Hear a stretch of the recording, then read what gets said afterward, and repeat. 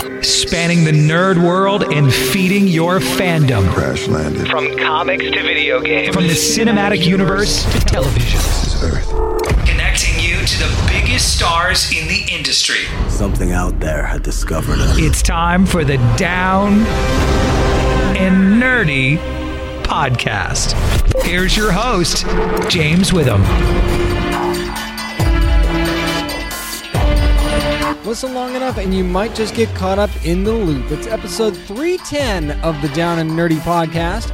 I'm James Witham, and a brand new series is coming to Amazon Prime Video. Actually, is here now on Amazon Prime Video called Tales from the Loop. It is a very, very interesting series about a place where even the most impossible is possible because of the loop. Talking to series creator this week, Nathaniel Halpern, about this very unique series. And I got to tell you, I got a chance to see a little bit of it early, and it is captivating, not just visually, but story-wise. You are not going to want to turn away from this one. So we'll talk to him about that. Also, speaking of things that are out now, DC Universe's Harley Quinn Season 2 is finally here, and I'm going to do a spoiler-ish review of the first episode.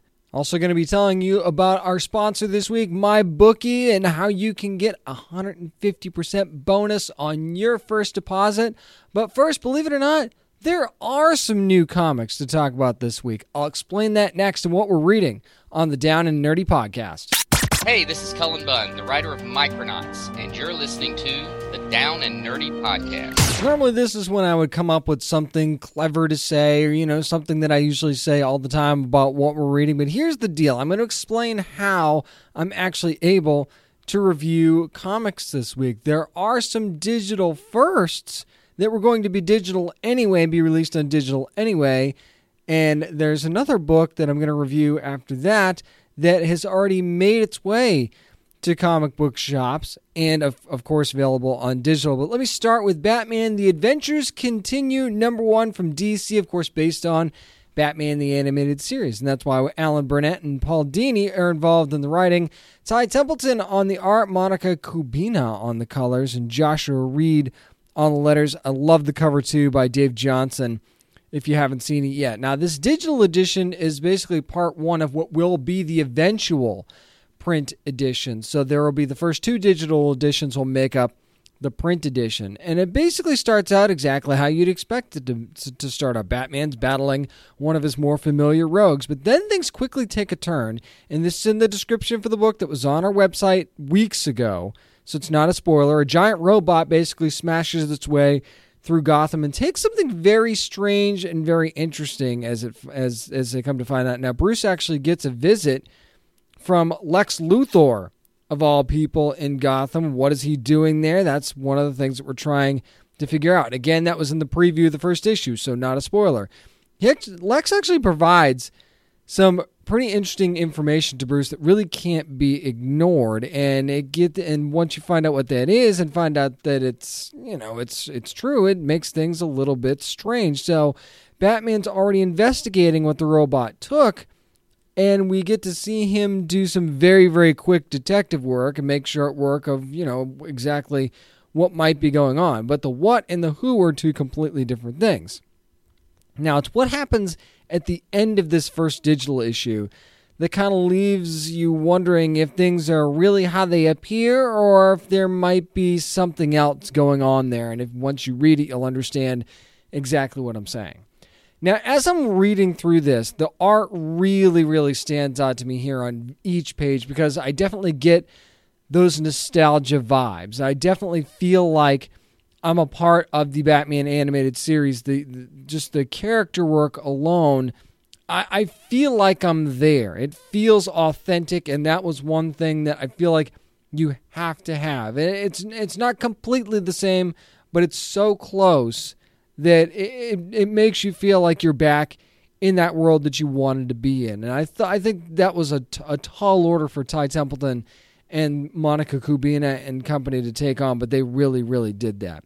The story itself does feel very fresh, though. So, you've got the art that gives you that nostalgic feel that you wanted, but then the story feels like we are getting something new. Now, there's references here and there to stuff that happened in the original animated series, but it still feels like a brand new story, and there's certainly vibes in more than one respect that'll make you feel that way. So this issue to me almost felt like an episode of the animated series that just hit the second commercial break, if that makes sense. You know, where you're kind of almost halfway through the episode and you know you've got something coming. So I was really hoping to love this. I really, really did, and it just feels right. It was also a risk because you know how fans love Batman in the animated series, but this one I think is off to a pretty darn good start. So I think that I will definitely be reading more of Batman and the Adventures Continue from DC whenever the next issue decides to hit. Now, this next one, Sabrina Something Wicked #1 from Archie Comics. This is one that was already, according to the folks at Archie Comics, already delivered to most comic book shops. So this might be actually one that you could get for curbside pickup or whatever your local shop is doing, mail order, whatever. They might actually have this book on hand already, and you can still get the digital editions. Now, they've already said that future issues are paused, just like most publishers, not doing print comics right now, and everything that's going on with Diamond, that future issues will be paused from here on out. But we still can talk about Sabrina Something Wicked #1, written by Kelly Thompson, Veronica and Andy Fish on the art, Jack Morelli on the letters. Now, for Sabrina, there's kind of a lot going on in this issue. She's trying to help someone that you really wouldn't expect. And again, this is not something I want to spoil for you in case you want to jump right in, which I feel like you can with this issue if you really wanted to. And then you actually end up seeing a different side of this person that she's helping in the process. So, might do a little bit to mend some fences there. And maybe that's a hint of who I'm talking about if you've been reading Sabrina lately, and maybe it isn't. You'll have to find out. Now, the problem is that it's a very difficult task that she's trying to perform. But on top of all that, she also is caught up in a bit of a love triangle. And it's almost like she's forced into the love triangle more than her being tangled up in it. And again, depending, who one of the people is already. That much I could tell you. If you're a Sabrina fan, you know who one of them is already. But the other one is very interesting, and how Sabrina reacts to the both of them is also quite interesting, and you don't really know which way she's leaning in this, quite frankly. You think you do one second, and then you kind of don't. So life balance in general for her is kind of a struggle, and you get to see that play out throughout the issue as well. She does, though, finally find a spell that might help her with the original problem that I was talking about and how to deal with that. Now, the interesting part of that is those results actually lead to a reveal that might be a big game changer. This is one of those things where you see it, the issue ends, and you go, okay, did I see what I just saw?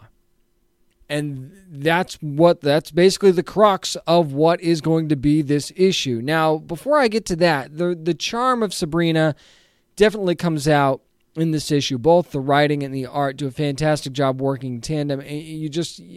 You fall in love with Sabrina.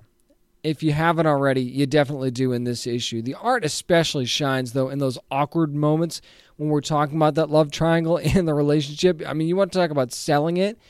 It really, really does. Now, back to this end reveal that, of course, I can't tell you about because we're doing spoiler-free here. How this book deals with that reveal will really determine just how interesting these future issues are going to be, and who knows how long it's going to be before we get issue 2. Now, if it gets explained right away in the early stages of next issue, I think that would be a real bummer. I don't know how long you can drag it out either, though, quite frankly.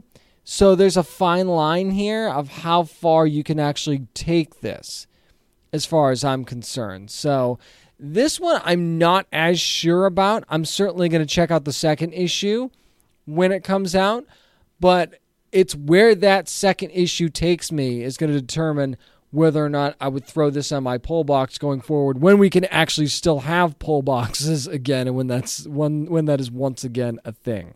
That's going to do it for what we're reading, and who knows when we'll be able to do this again, I'll come up with something. Up next, time to talk about Harley. It's DC Universe's Harley Quinn Season 2, Episode 1. A few spoilers on the way, too, next on the Down and Nerdy Podcast. Hey, this is Patrick Schumacher. And Justin Halpern. And you are listening to the Down and Nerdy Podcast. Season 1 was so much fun. Oh, what will Season 2 hold? It is my spoiler-ish review of DC Universe's Harley Quinn Season 2, Episode 1. Yes, there will be some spoilers in this review, so there's a little bit of a warning for you on that. Also, spoilers for Season 1 as well, because this picks up, again, here's your first spoiler, picks up after basically Harley takes down the Joker. But also, Batman gets caught up in the rubble in the process. So, Gotham is in complete chaos. So basically, what we're starting out with, essentially, is, once again, no man's land in Gotham. You see it in utter disarray. Harley's pretty happy about this early on, but then you come to find out, when you don't grab that brass ring when it's available, then things can kind of go south. Because remember, there are still other villains in Gotham. They're going to want their piece. I mean, you're talking about Joker, about Penguin, about Riddler, about Two-Face, and also Bane. And Bane is still so hilarious. I mean, if there's comic relief in this first episode of Season 2, it's Bane for sure. I get the biggest laughs out of Bane, and I don't know if it's just because it's ingrained into me now after Season 1, how that all went. But that's the character that I love the most in this first episode. And we do get introduced to Mr. Freeze. We don't get a ton of Mr. Freeze in this first episode, but he does play a pretty big role in the episode in the short amount of time that he's in it. But basically, it's Ivy trying to convince Harley, hey, you need to take this city if you want to. And Harley, isn't the best at listening. So she drags her feet a little bit, and then all of a sudden, she liberates the goons, which was a very interesting choice for her to make. But the villains that are left in Gotham, the supervillains, as they might call themselves, are forming an injustice league. And they want to divide up Gotham and everything. Harley, not having it. Absolutely not having it. So let's just say something really bad happens to Harley at that point, and that is going to be where the focus of this season is going to be, because she ends up taking down a pretty major villain in this episode. That much I will tell you.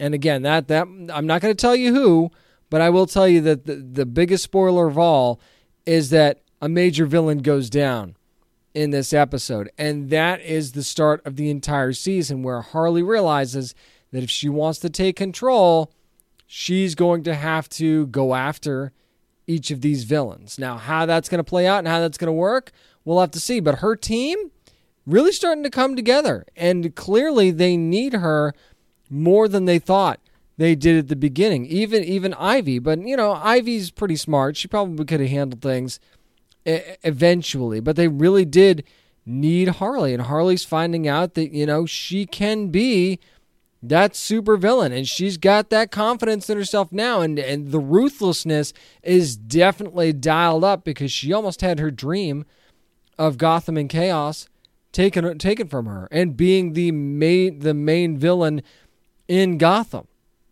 So she almost got that taken from her, and she's not going to let that happen again. One of the more interesting things in this episode for me, though, was Jim Gordon. And Jim Gordon kind of plays the down on your luck guy the entire series so far, right? He's the guy that, just can't quite get ahead.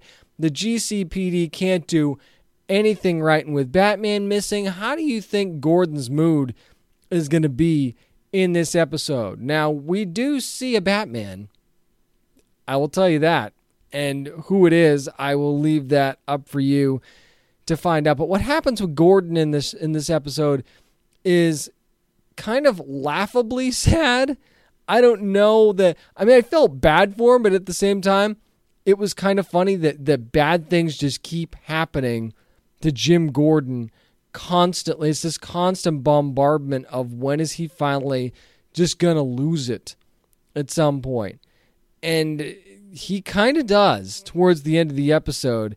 And I don't really know. That's the funny thing. If there's any character where I don't know where they go from here at the end of this first episode, it's Jim Gordon. I have no idea what's going to be happening with Jim Gordon at this point. I will say that there wasn't a huge focus on humor in this first episode of Harley Quinn Season 2, and that's not a bad thing. There were certainly plenty of funny moments to go around. It wasn't as in-your-face hilarious as the beginning of the first season was. But if you loved that first season, that's the thing. This first episode of Season 2 is banking on the fact that you loved Season 1 like I did. So it was almost like a warm blanket to wrap yourself in, right? Like all the little humor points that you loved from before are there. All the great vibes are there with like Clayface is doing his thing, and Dr. Psycho has some great lines that are very Dr. Psycho-like from when you've watched Season 1. And just that dynamic between Harley and Ivy is just, it's all there. It all just feels right. It all just feels like it is what it's supposed to be. But you know the humor is going to be there because there's plenty of stuff, like I said, with Bane, and there's some other things that happen in the episode that I can't reveal. Again, the whole Batman thing was pretty interesting.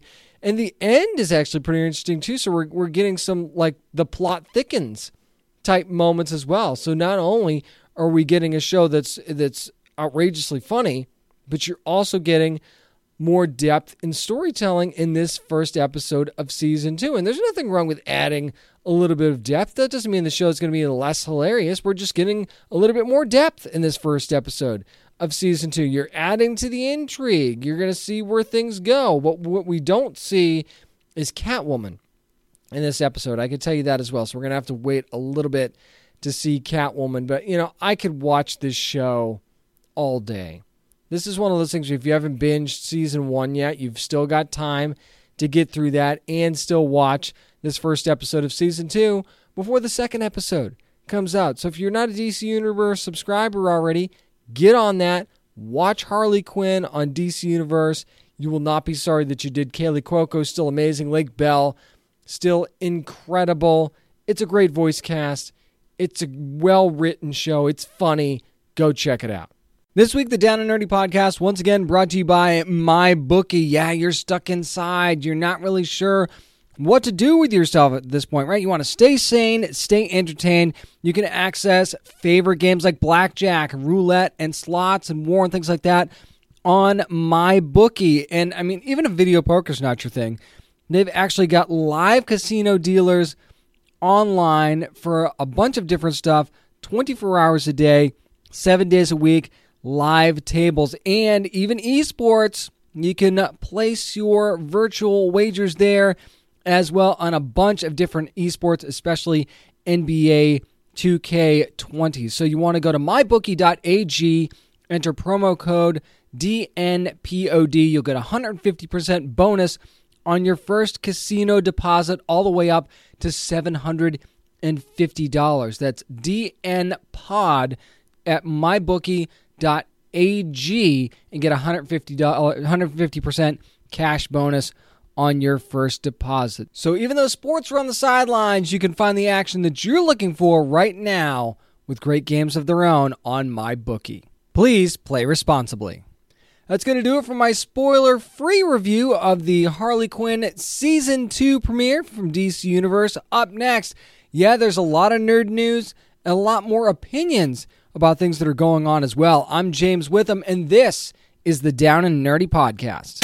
This is Luke Mitchell from Marvel's Agents of S.H.I.E.L.D., and you are listening to the Down and Nerdy Podcast. The more things change, the more things stay the same. It's time for nerd news, and it just seems like what we're going to have is a lot of similar news coming up for the next few weeks, maybe even a month. Who knows? I like to try and play this by ear, but you see the things that are coming out lately, well, the things that were true anyway. Don't forget this was an April Fool's Day week, and that tends to kind of kill the news cycle a little bit. So let me start here, and this was actually reported by a few different outlets, that Diamond, a little bit of an update here, has hit a financial hardship and that they will not be paying their vendors. And there's buyout rumors that are starting quickly. And, talking about like Penguin Random House and a couple of other places. Look, I don't really want to speculate too much as to who might buy them out or anything like that. Here's my thing, though. How quickly could you really pick up the distribution and make sure that all the books are going where they're supposed to go? That's number one right there. You can't necessarily rely on publishers to automatically know all of the retailers, right? Or anything like that. I mean, there's certainly retailer relations is something that it's a big deal. That's why they have the Diamond Retailer Summit, right? And would that list automatically just go from Diamond to whoever the new distributor is? Or what if Diamond still tries to hang on and they don't exactly shut down? It's not like they're going to really share that information. Does this suddenly create a distribution, kind of a run and a little competition in the market for distribution with certain publishers going with certain distributors and some with others? Or can Diamond get it together? These are a lot of questions that we really need to think about. And if they, even if it's a temporary alternative, could that eventually become a permanent alternative?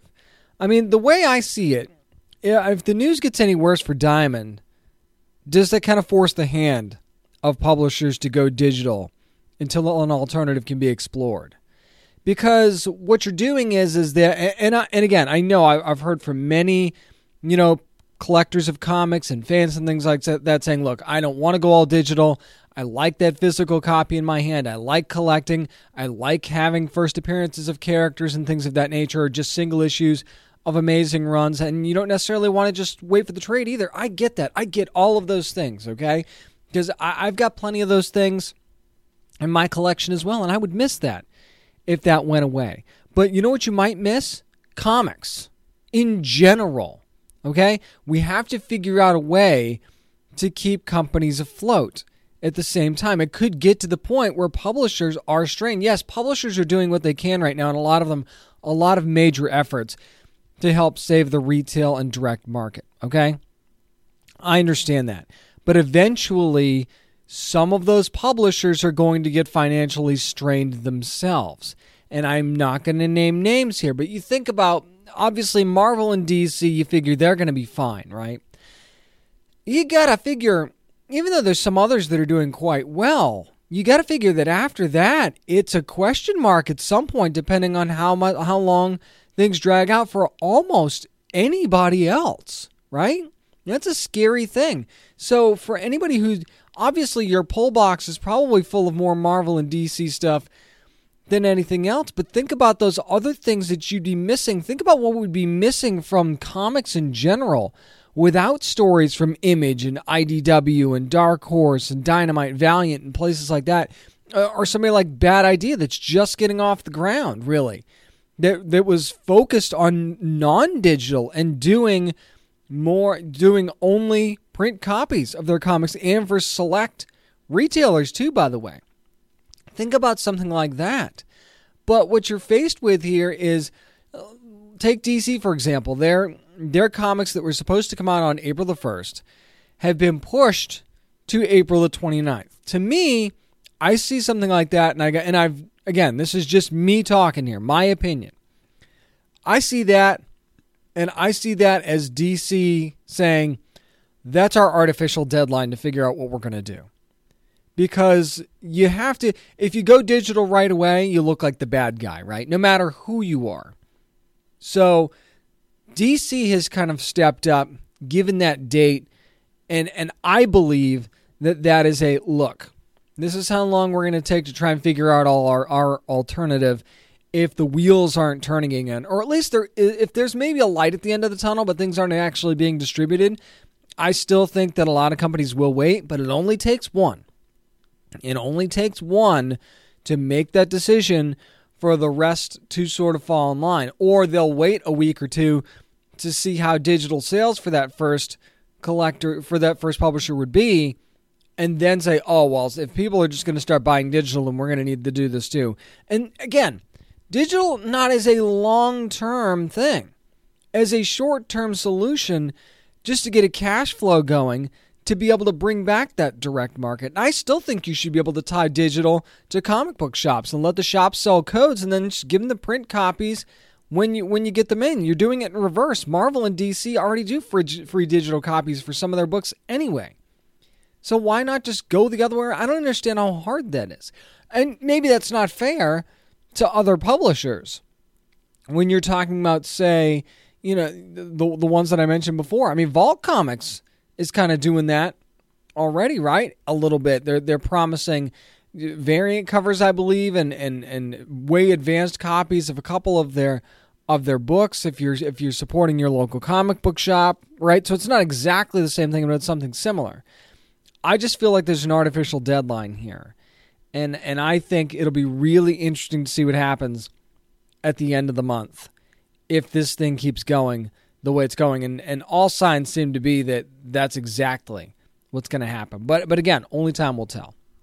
Speaking of only time will tell, talking about movie theaters, and AMC, of course, had their credit rating reduced. Things aren't looking good for the movie theater market either. But here's the thing. As more and more of these movie dates get shifted, and pretty much everything is being shifted, the latest updates that I have for you, Top Gun, Maverick moving to December 7th, the new SpongeBob SquarePants movie moving to July 31st, A Quiet Place 2 is going to September 4th, and Sony's basically pushed everything to 2021. You're talking about Uncharted, Morbius, Ghostbusters Afterlife, and some others.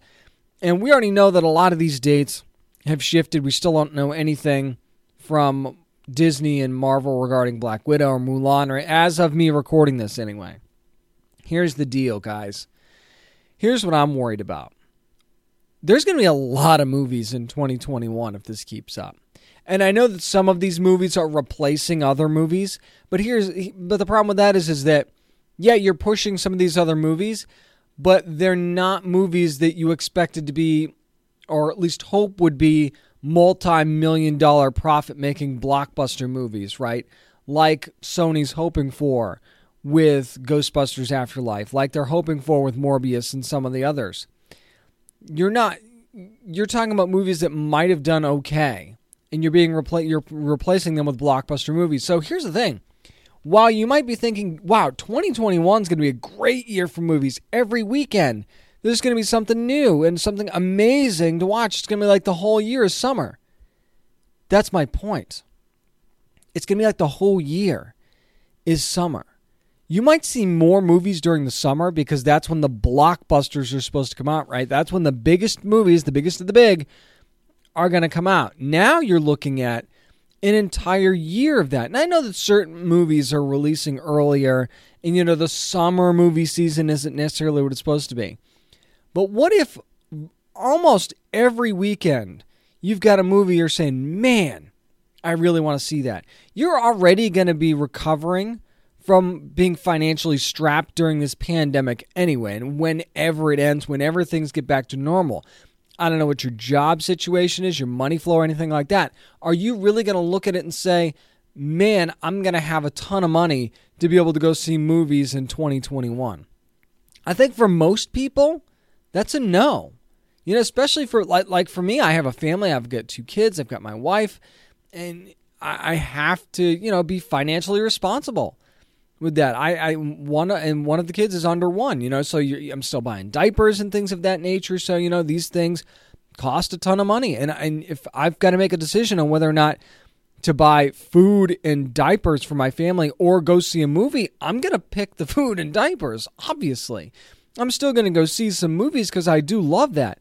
But if you're telling me every weekend you're going to have at least one massive blockbuster movie that would have been in 2020 that is now in 2021, or even later in 2020 as well, because then you're going to be pushing up into the holiday months, especially with Top Gun.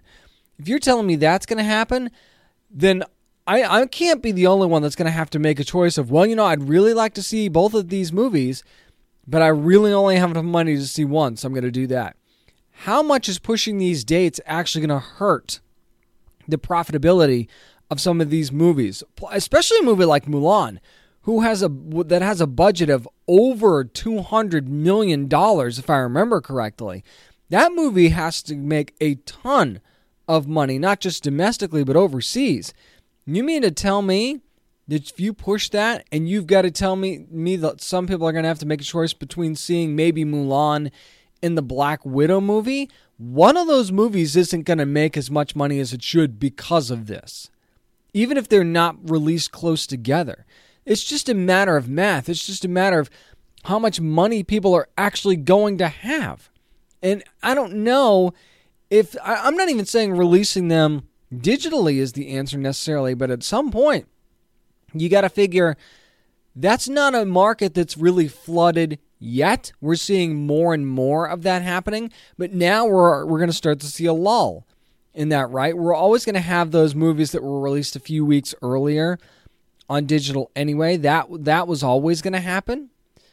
But now with this, you have to figure that we're slowing down a bit on the newness of these digital releases. So if you could be something like a Black Widow movie that would be a unique option that's not necessarily being bombarded with a whole lot of other options, you could make a really good amount of money by releasing that on video on demand at, say, that $20 price point that Disney used for Onward. And Disney's going to need the money. They're already getting ready to furlough people that they deem, aren't necessary at this time. And I'm not going to get on that soapbox, okay?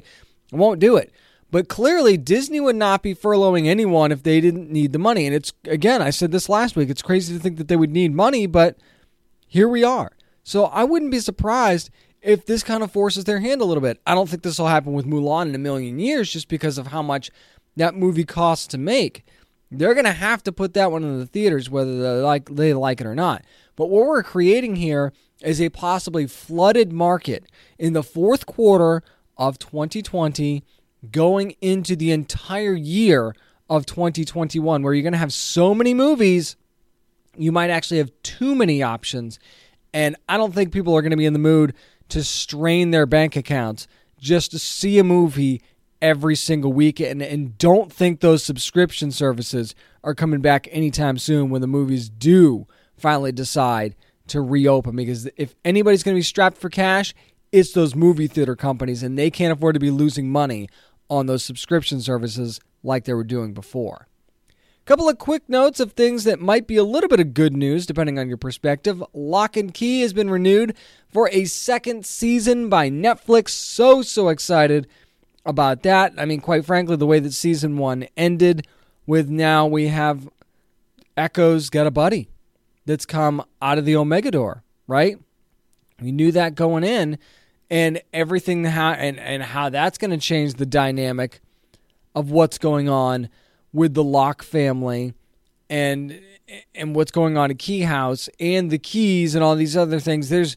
There are a lot of storylines at play in season coming up for a second season. So it's almost like they confidently knew that there was going to be a second season.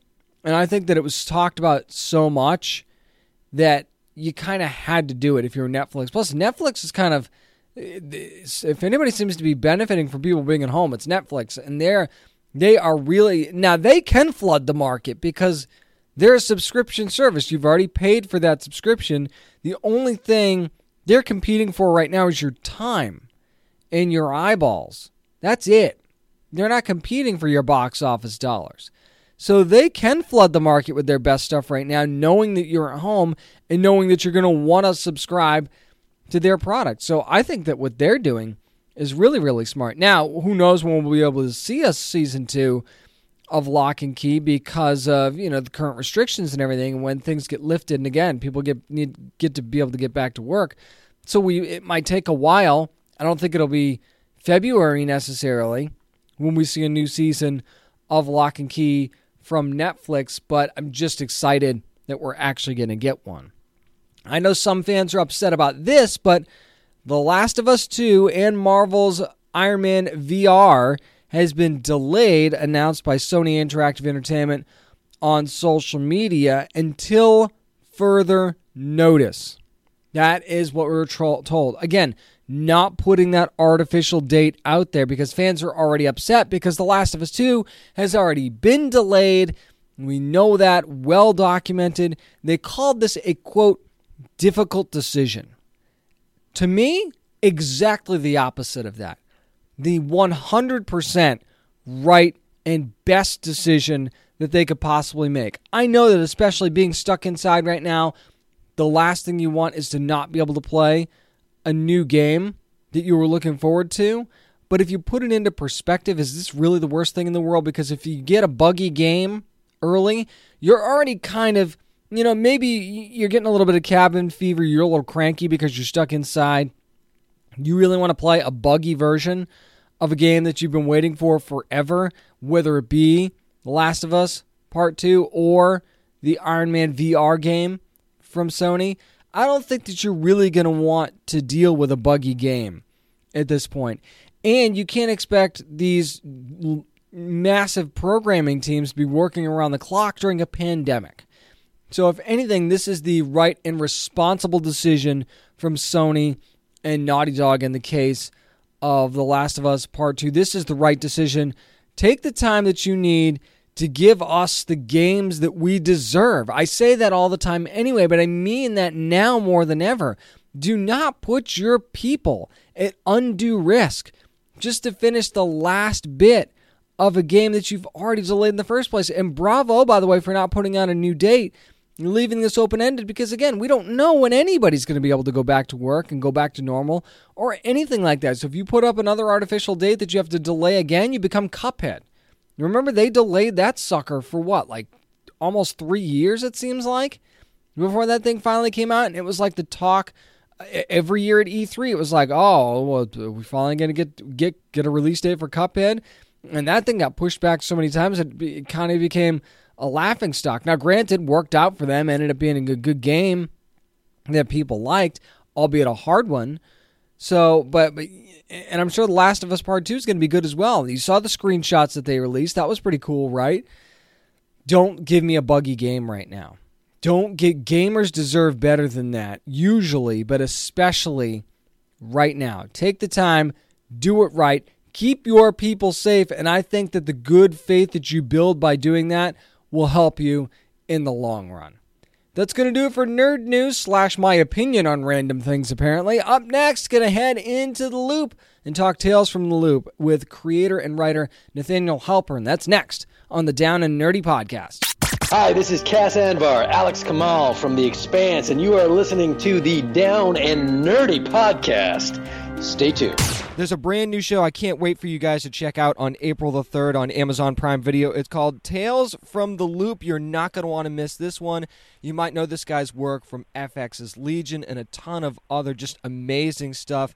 It's show creator and writer Nathaniel Halpern. Nathaniel, how you doing? I'm doing all right, thank you. Now, I think it was Oscar Wilde that said, life imitates art far more than art imitates life. But Tales from the Loop is actually very influenced by art. How much can you tell people about that inspiration that might not already know? Well, essentially, the series is unique in that it is actually inspired by the paintings of Simon Stålenhag, who is a Swedish artist.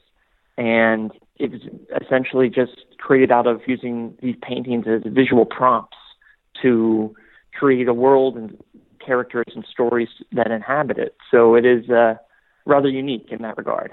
Now, you said in a behind-the-scenes video that Amazon put out recently that the show tells stories about people finding connection in the world. And given what's going on in the world right now, do you think that Tales from the Loop is actually coming out at the perfect time? It's an interesting way to put it. I certainly think the appetite might be there for something that provides a little bit of comfort and a bit of hope. It might not be the best time for the more cynical, darker stories. So perhaps it is a good time for the show to be coming out. Speaking of Amazon, they've put out a lot of very ambitious and unique projects recently, and ambitious seems to be a word that comes up a lot when people talk about this show. So do you feel like Amazon was the perfect home for Tales from the Loop? I think they were. They were just so supportive from the beginning in that they knew what I wanted to do, which was tell these emotional human stories in the science fiction genre. And they saw that that was something that was not really being serviced in the genre space. And so they were just very supportive in giving me the opportunity and the platform to tell those stories. Speaking of science fiction, I'm glad you brought that up because there's obviously science fiction elements to the series, but I'm not sure that I would put the show in a specific genre, especially as I was watching the episodes. So do you agree? And if so, is that a good thing in your opinion? Yeah, I think it's what's nice about the show is I'm a big fan of science fiction, but at the same time, I was trying to do something rather unique in that it is kind of a drama with a dusting of science fiction, meaning if someone isn't that crazy about science fiction, it's the things that might turn them off about that genre aren't really there, so they can just watch it as a drama. And so it is an interesting marriage between these kind of quiet human dramas and a science fiction flavor to it. How do you go about choosing the science fiction elements that you do use in these shows and how you introduce them as well? Because I feel like that's a key element in any show like this. Essentially, it starts with what kind of emotional story do I want to tell? That I try and find something that's somewhat universal that we all deal with on some level, and then a character comes from that. And then I think about, well, what kind of science fiction element could amplify that emotion and take something that might be an internal experience and bring it out into the world. And that's usually how I would gravitate towards whatever the science fiction aspect of the episode is just how does that complement and amplify the emotion. Now, Nathaniel, there's no shortage of characters in Tales from the Loop that we're going to get to know, but could the Loop itself be your most mysterious character of all? I would say yes and no, in that I didn't set out to create a mystery series based on a question of what's going on beneath ground. And for instance, Simon, the painter, he never painted what's going on beneath ground. Mm-hmm. And it was important to me that in the first episode, we went down there to see it so that you kind of take that question off the table and understand everything that goes on above ground as a result of experiments that are happening beneath ground. And then you can invest in the characters and their personal stories versus just waiting for an answer to a question, because historically I just don't find that structure to be rewarding in the long run. That's an excellent way to put it. We're talking to Nathaniel Halpern, who is, of course, the creator and writer of Amazon's Tales from the Loop, which you can see on Prime Video starting on April the 3rd. Now, Nathaniel, anytime I hear things like experiments and unlocking the secrets of the universe, I have to wonder if there'll be a cost for that. So without spoiling anything, could we actually see some consequences, intended or otherwise, as a result of this? Yes, but I think where our minds go with those words is a darker place.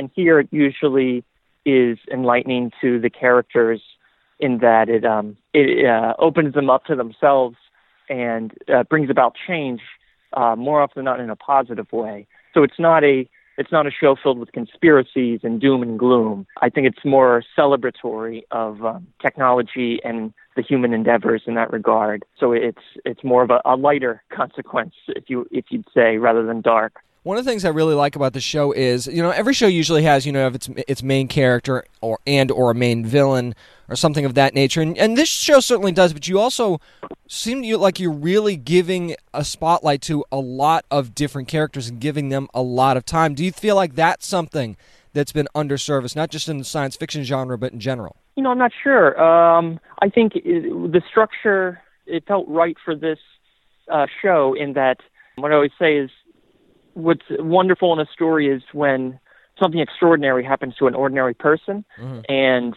if too many extraordinary things happen to an ordinary person, they are no longer ordinary.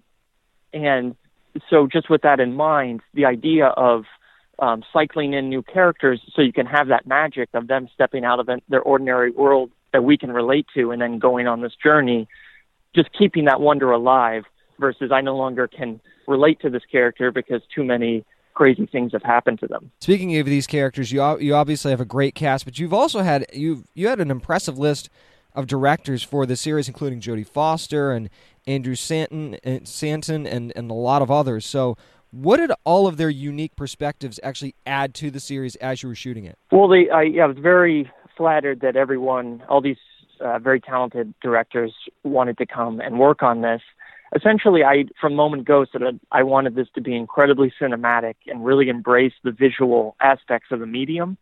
You've already seen some of it. There's long sequences without any dialogue, just purely visually told, with these gorgeous cues from Philip Glass's score. And I think these directors were eager to do that because it's a rare opportunity to really explore this kind of aesthetic at this point, sadly.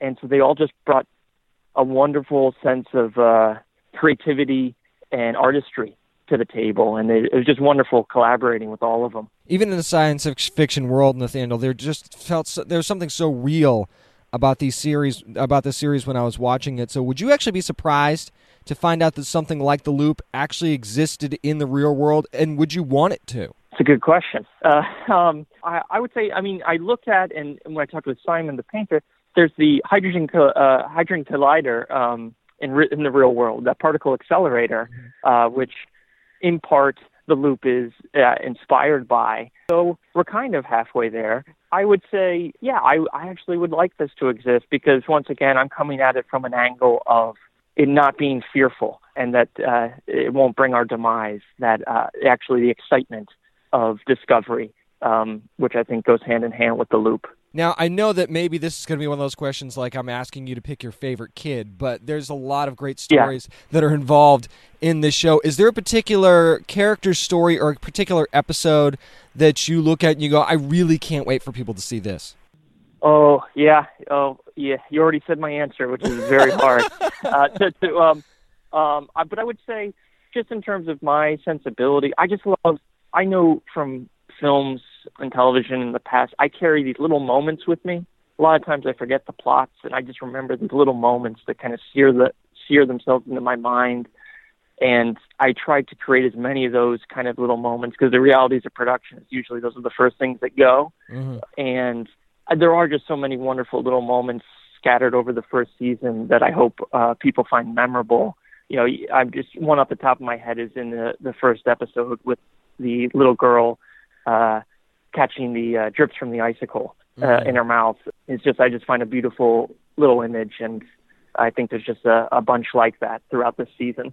It's funny because that one was actually burned into my mind. It's funny you brought that up. Oh, good. That's great. Nathaniel, before I let you go, you do have a fairly big twist in that first episode, and it's an emotional one. So without spoiling anything, give kind of a tease for fans, and is this kind of just the tip of the iceberg?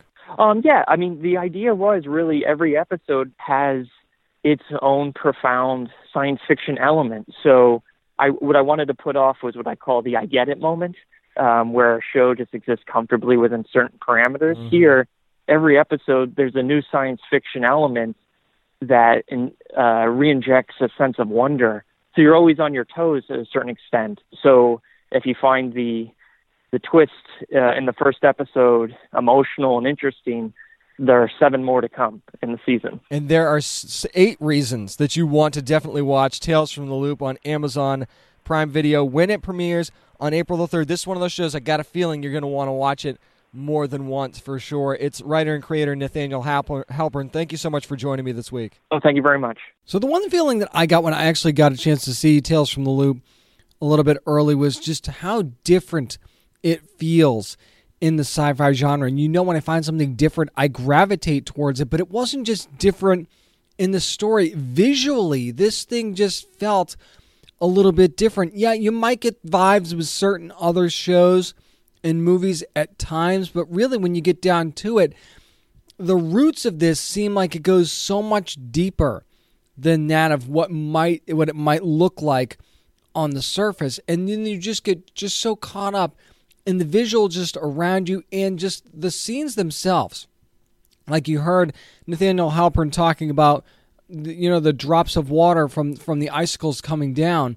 It's stuff like that it captivates you. It takes you to a different place, and you don't get that as often in sci-fi in that way. So that's why if you're looking for something truly unique to check out while you're stuck at home, I definitely recommend Tales from the Loop from Amazon Prime Video, streaming right now.